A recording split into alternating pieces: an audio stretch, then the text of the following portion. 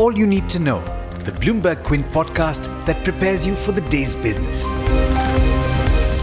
Good morning and thanks for listening in. This is the daily morning update from Bloomberg Quint and I'm Alex Matthew. Today is the 24th of November. Here's everything that you need to know. The higher rate of addition of COVID-19 cases that we've seen over the past few days has continued yesterday. In the 24 hours to 8 a.m. on Monday, India added over 44,000 cases, taking the total tally to 91.4 lakh.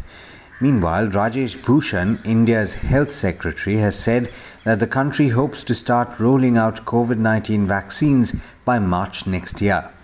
But that could prove to be a steep challenge because of the requirement of cold storage and distribution infrastructure. India plans to use the existing cold chain network in place for its universal immunization program, according to Bhushan. But experts say that infrastructure is geared to only immunize children and pregnant women. Vaccinating India's 130 crore population will require its capabilities to be significantly scaled up. You'll find more details on that in the story on the website bloombergquint.com.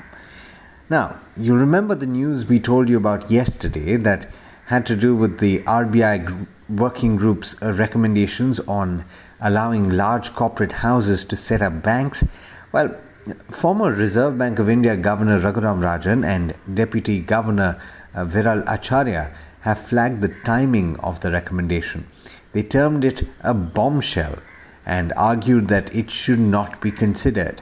In fact, it's even more important now for the regulator to stick to its tried and tested limits on corporate involvement in banking, they said, adding there's a need to tread this path cautiously, especially at a time when the financial system is still learning from the collapse of IL&FS and Yes Bank. Earlier in the day, S&P Global Ratings said in a statement that this recommendation is fraught with risks.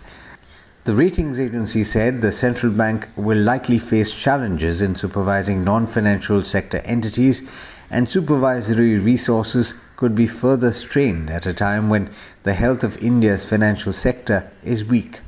In other news, Franklin Templeton has said it will approach the Supreme Court to appeal against an order of the Karnataka High Court that made it mandatory to seek unit holders' consent for winding up 6 of its mutual fund schemes. In a statement, the fund house said, and I quote, "After detailed deliberations, we have determined that it will be necessary to seek judicial intervention from the Honorable Supreme Court to ensure an appropriate implementation of the law in the best interest of unit holders." Unquote. Shifting gears, according to a report by Gartner, IT spending in India is projected to rise 6% to $81.9 billion in 2021 compared to this year on the back of growth across segments like enterprise software and IT services. IT spending in 2020 is expected to total $79.3 billion, down 8.4% from 2019 because of obvious reasons. In international news, President-elect Joe Biden plans to nominate former Federal Reserve Chair Janet Yellen to serve as his Treasury Secretary, according to people familiar with the matter. In the process, Biden will be choosing the first woman and a seasoned central banker for the nation's top economic policy job. In Yellen, Biden is likely to find support both from Wall Street, which feared a more provocative pick such as Senator Elizabeth Warren, and progressives who were concerned he might choose someone too friendly to big banks and the wealthy. China's credit market is witnessing a bit of a storm. AAA-rated bonds are tumbling in that market amid a wave of defaults by state-owned companies. While none of the companies have missed debt payments, their bonds have tumbled by at least 14% since November the 10th. That's when a surprise default by a state-owned Chinese coal producer cast fresh doubts on the sovereign guarantees that have been implicit for government-backed borrowers. In international markets, US stocks ended higher. The S&P 500 climbed over 0.5%, while the Nasdaq rose by 0.2%. The Dow outperformed, rising over 1%. And the three early risers in the Asia-Pacific region were strongly positive at the start, with the Japanese Nikkei gaining close to 2.7%. Do remember though that it is playing catch-up with the rest of the markets. And with that, it's over to Hormuz Fatakia for the trade setup for the day in India. Morning Hormuz, how are we looking today? Good morning to you, Alex, and to those tuned in. Will it or will it not? Now that's the question for the Nifty, as it failed at yet another attempt at scaling the 13,000 mark. The index fell 30 points short, reversing from an intraday record high of 12,969 on Monday. So is today the day? Well, early ticks on the SGX Nifty indicate that the futures are trading 30 points higher, around the mark of 12,980. So what are some of the stocks that are likely to be in focus today? First up, Ingersoll Rand India's promoter will sell up to 4.5% stake in the company through an OFS amounting to 82.5 crore rupees. The floor price of 578.6 rupees a share is a 12% discount to Monday's closing price. The OFS will open for non-retail investors today and for retail investors tomorrow. Post this stake sale, the promoter's stake in the company will come down to 75%.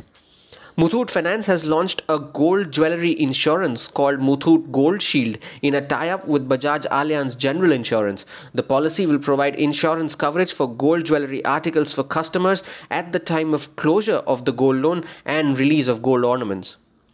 The exchanges have given a no objection certificate letter to the scheme of demerger for GHCL's textile business into GHCL Textiles.